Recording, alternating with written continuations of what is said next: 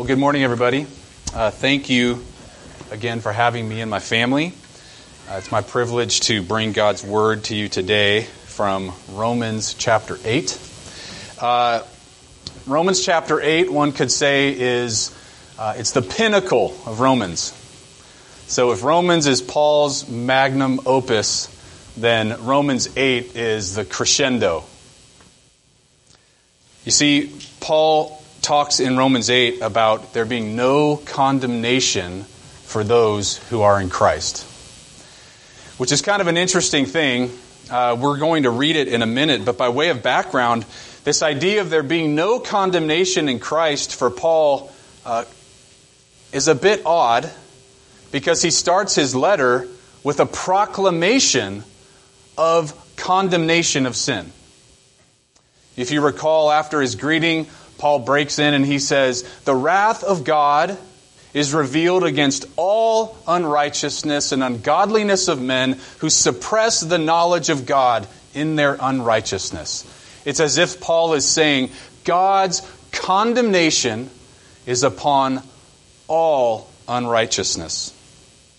And so when we get to there is therefore now no condemnation, we've got to figure out how we got there. You see, Romans 1 through 7 is all about God's condemnation on sin. And in particular, in Romans 3, 4, and 5, we see that God's condemnation has been revealed against sin and that there's a way out. And that is by God's grace through faith. Remember in Romans chapter 3, it's where Paul says that all have fallen short of the glory of God. Romans 6, the wages of sin is death, but the free gift of God is eternal life in Christ Jesus. So there's a certain righteousness, a certain way to get out of the condemnation, and that is by faith. What we're going to see in Romans chapter 8 is we're going to see God's law, we're going to see God's initiative displayed, and of course we're going to learn of God's purpose. And so with that in mind, I'm going to read Romans chapter 8, verses 1 through 4. This is God's Word. "Therefore, there is now no condemnation for those who are in Christ Jesus. For the law of the Spirit of life has set you free in Christ Jesus from the law of sin and death. For God has done what the law, weakened by the flesh, could not do, by sending His own Son in the likeness of sinful flesh, and for sin He condemned sin in the flesh, in order that the righteous requirement of the law might be fulfilled in us who walk not according to the flesh, but according to the Spirit." Let us pray. O Holy Spirit, what Paul calls the Spirit of life, we pray that you would breathe into your word, Lord, that it would meet its mark today, that despite the broken vessel that proclaims it, Father, that you would do your work in our hearts. We ask, O Lord, that you would meet us where we are. Lord, remind us anew of the blessed gospel of Christ, and we pray this in His name. Amen.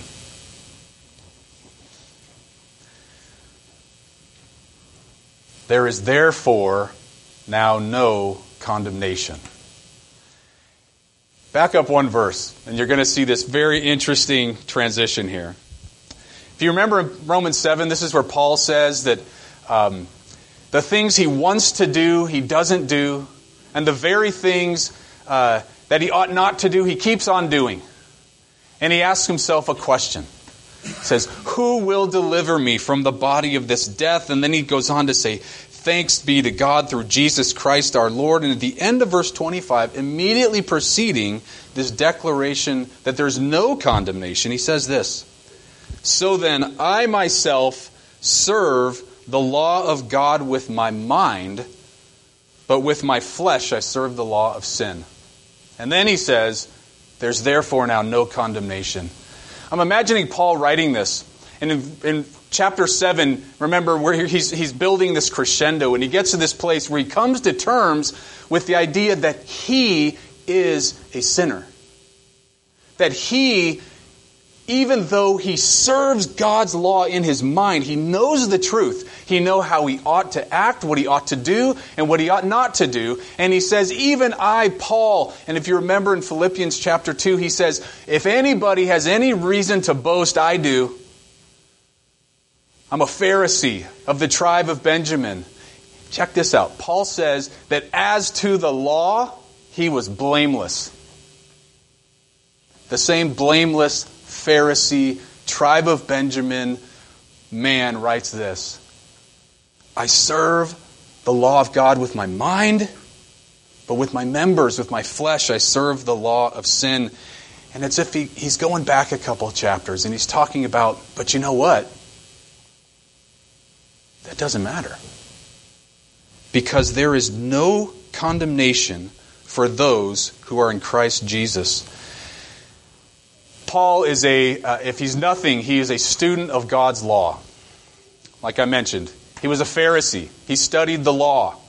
He was a Jew of Jews. But he sets forth the law really in two ways here. He talks about how there's a law of sin and death. We see this in verses 1 and 2. And there's a law of the Spirit of life. Verse 2, for the law of the Spirit of life has set you free in Christ Jesus from the law of sin and death. Now keep in mind the background here was that Paul did this expansive treatment of the law in Romans 5 and 6 and then crescendoing in 7, where he's trying to tell the Jews in Rome, you have the law, but you're not children of Abraham. Because Abraham was not saved by the law. He's going to go on in chapter 9 to talk about how Abraham was saved by faith before the law ever was given. Remember, the law was given under Moses, and Abraham was way before Moses. And he even goes on to say that Abraham was saved before the law, before he was circumcised, which means he wasn't saved by the law. How was he saved? He was saved by faith in God's promise. The law, as would be understood here, is a law of death. But there's a different law, Paul tells us. The law of the Spirit of life. Two laws. The law that leads to death, or the law of the Spirit. Paul goes on to describe God taking the initiative in moving us from those who would put our hope in the law that Paul says can only bring death to those who can put their trust in the law that brings life, or the law of the Spirit of life, as he says. Listen to what Paul writes in verse 3. For God has done. Paul just got through reminding us that the things he tries to do, he can't do. And the things he shouldn't do, he does. And when he proclaims that God has given freedom to all those who put their faith in Christ, he says, but you know what? God is the one that does it. It is God that does the doing, not me following the law, not me being perfect, but God has done something to fix this. And he says this, for God has done what the law, weakened by the flesh, could not do. Do we have any law followers here? Don't we all sometimes we sort of rest on the law, how good we are, how good a Christian we are, how many times a week we read our Bible, how great a prayer we can offer. Paul says he was blameless under the actual law, the ceremonial law. And then he goes on to say that all of his righteousness was rubbish compared with knowing Christ Jesus, his Lord. You know why? Because it's right here. The law was weakened by the flesh, and it could not save. But what does that mean, weakened by the flesh? It's as if to say, God's law is righteous. He said that in chapter 6. God's law, all in and of itself, is righteous. Think of the law as the 10 Commandments. You shall have no other gods before me, right? Remember his name, remember the Sabbath, etc., etc., etc. That law is righteous. But what's unrighteous are the people that try to follow that law unto their own righteousness. And Paul says that because of the flesh, because of you and because of me, the law's righteousness is weakened. It means that we have depreciated the law to such an extent that we've begun to believe, and certainly Paul believed before his conversion, that the law could save him, that it would be the thing that would make him righteous. And what he goes on to say here is that by doing that, we weaken the righteousness of God. That's no surprise, right? Just name the 10 Commandments, and how many have you broken this morning? How many will you break tomorrow? And next week? And next month? The law is weakened by the flesh. It, in and of itself, is righteous. It's God's righteous command. But when we try to follow it unto our righteousness, we depreciate it. We make it something it never was. And Paul even goes on to say, because the law couldn't do it. This is the same Paul who says, by the blood of bulls and goats, no man will be justified. He's speaking of the ceremonial law, the sacrificial system.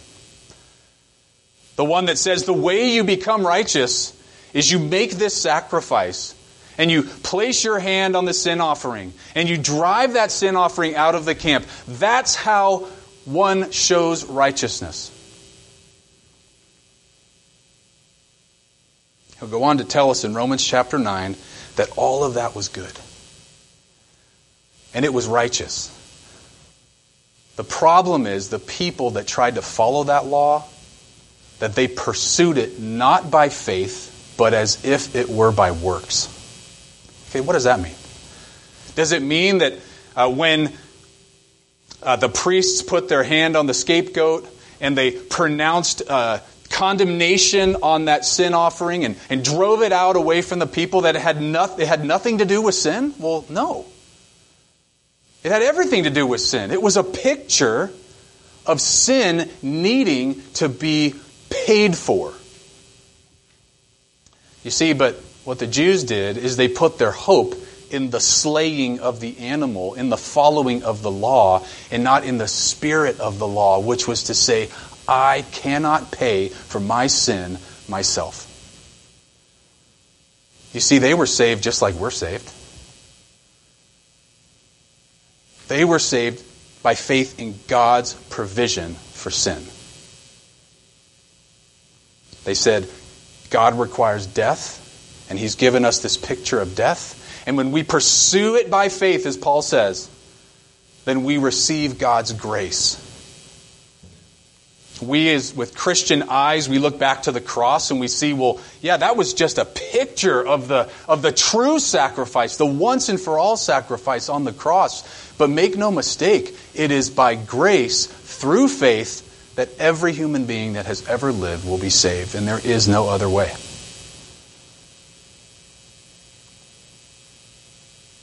God has done what the law, weakened by the flesh, could not do, you could say would not do, was never meant to do, by sending His own Son in the likeness of sinful flesh. Remember, it's we who make the law do something it was never supposed to do. Because we are sinners. And in our sin, we cannot attain God's righteousness by following a righteous law. As James tells us, we look at the law, it's like a mirror, we hold it up to our eyes, and we look in it, and nobody says, man, I look good. We all say, man, that's ugly. If that's the standard, I'm history. That's what the law was supposed to do. So when you look at it, you go, man, I'm doing pretty good, right? I'm not as bad as that guy. I give my money this way, or I think this way, or I don't curse, or whatever it is that's your thing, right? And you're putting your hope in that. And Paul calls that rubbish. Because the law was never meant to do that. However, God sent His Son in the likeness of sinful flesh. What that means is that He sent His Son just like you and me. You see, but we're radically different than Jesus, right? Because when we try to follow the law, we bring the baggage of sin to the table. And we offer an offering that is nasty, sinful, unable to provide atonement for sin. And yet Christ, the God-man, comes and He offers perfect obedience to that law. So here we see God's initiative. Those words again, for God has done, He sent His own Son in the likeness of sinful flesh. And this is the best part. Then He says He condemned sin in the flesh. There's no condemnation for those who are in Christ Jesus. And then He goes on to say, but you know what? Christ Jesus came and He didn't condemn you. He condemned sin in the flesh. The condemnation, as it were, has been shifted from the rightful recipients of that condemnation, you and me, apart from Christ. And it's been laid on Christ, the one who fulfilled the law. Through Christ, He condemned sin in the flesh. And here we see God's purpose. Verse 4, in order that the righteous requirement of the law might be fulfilled in us. I love that phraseology. The righteous requirement of the law. You see, earlier in Romans, Paul had given this whole unfolding of what the law was about. And he says things like this. He says, the law came so that sin could abound. And you go, what? The law came so that the trespass might increase. The law was a tutor to drive us to Christ. So what's the law about? Remember the mirror? That's what the law is about. God's righteous law says if you want to be saved, if you want to merit God's favor, then you have to obey this and you got to do it perfectly. And then every one of us falls on our face and we say we can't do it. But God has done in Christ what that law could not do by sending His Son in the likeness of sinful flesh and for sin. That is, and to pay for sin. He condemned sin in the flesh. Why? In order that the righteous requirement of that law might be fulfilled in us. And here's the punchline. Every human being who has ever lived apart from Christ deserves just condemnation for their sin. And if you're in Christ, you have recognized that. You know that just like Paul, you try to do things and you know they're right and then you don't do them. Or you know you shouldn't do some things and you do it anyway. Romans 1 says, all you get is condemnation for that. You dare to sin in front of a holy God who made you. And Paul says, death. And all of us who are in Christ should say, amen. That's exactly what I deserve. I cannot even for any extended period of time follow God's requirement. And then, of course, the gospel, it turns that for us, doesn't it? It says, yeah, you know what, though?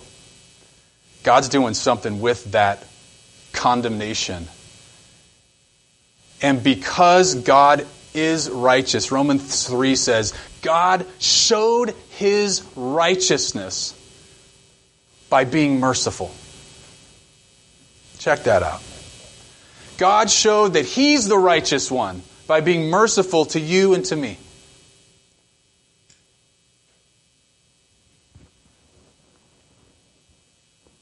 In order that the righteous requirement of the law that none of us can fulfill in and of ourselves might be fulfilled in us. And here it is, who walk not according to the flesh, but according to the Spirit. The Spirit of God, as it resides in us, calls us to faith in Christ.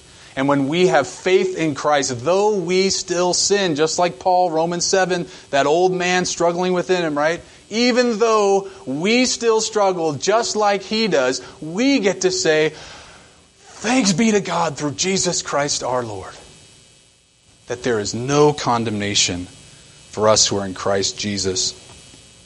God's purpose is that his law would be fulfilled in us who are in Christ.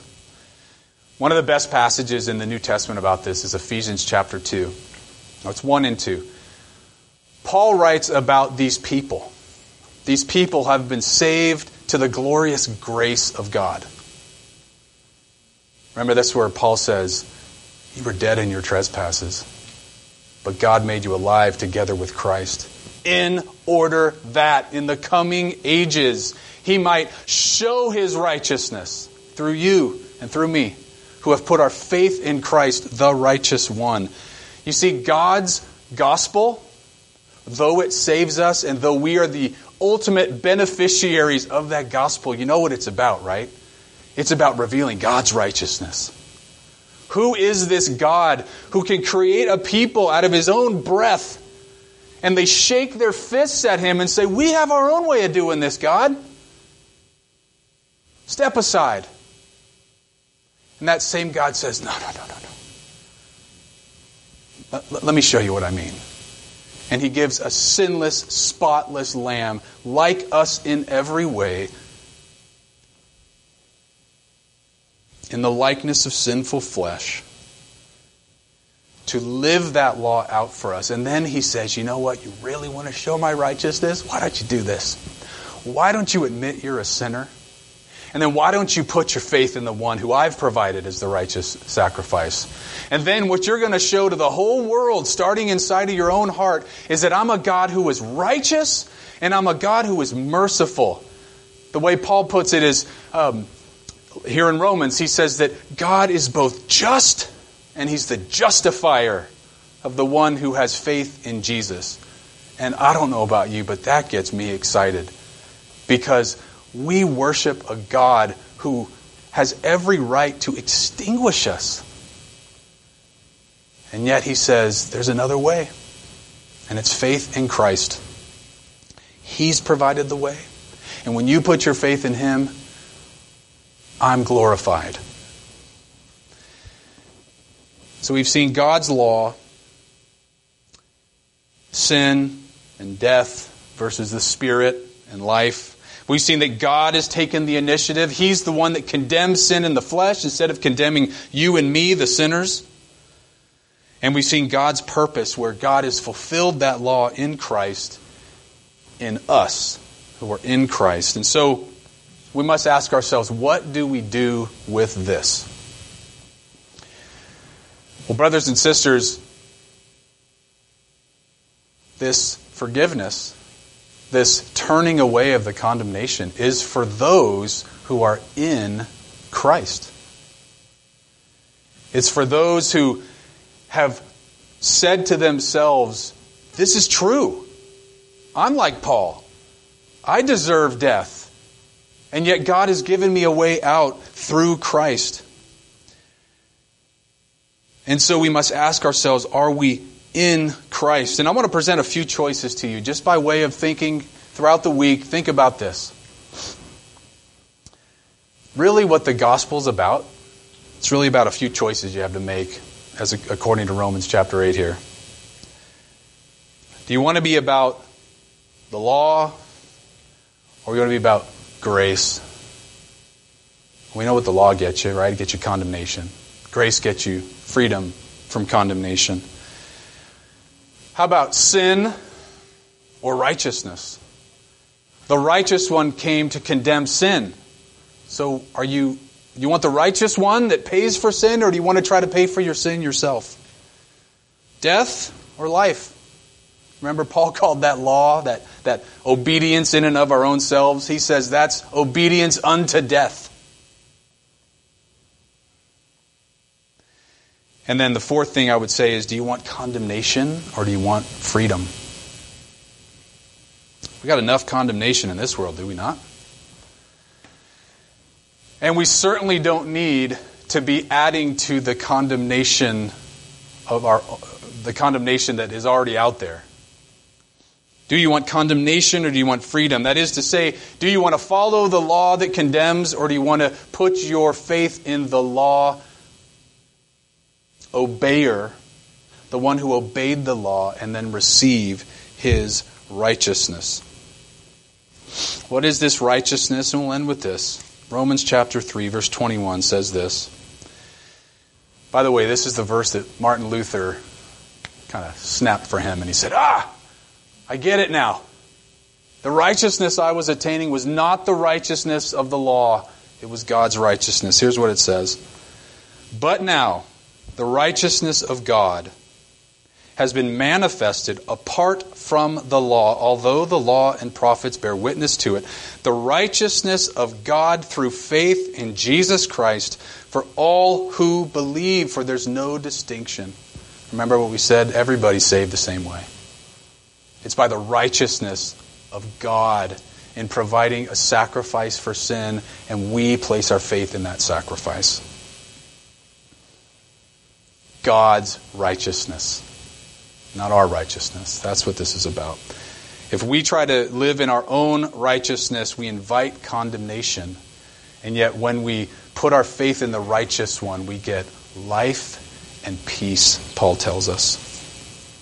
And so as we go out among this world and we live our lives, let's be rooted in Christ, in the righteous one.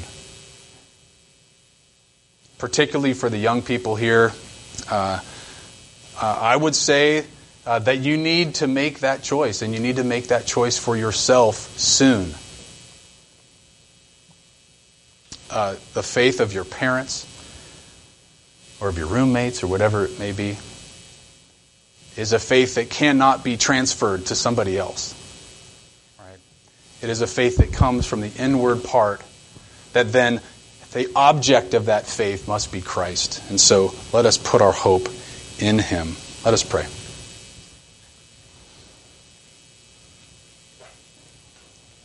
Heavenly Father, thank you that you are both just and the justifier of the one who has faith in Jesus. Thank you that while we were yet sinners, Christ died for us. Thank you that in Christ we no longer experience condemnation, but we receive righteousness and peace because He has condemned sin in our flesh. We pray, Lord, that we who are prone to make our own way, to put trust in ourselves or in other people or in our abilities and gifts and whatever, Lord, that you would convict us of that self-righteousness in order that we may turn anew to true righteousness in Christ. And we pray this in Jesus' name. Amen.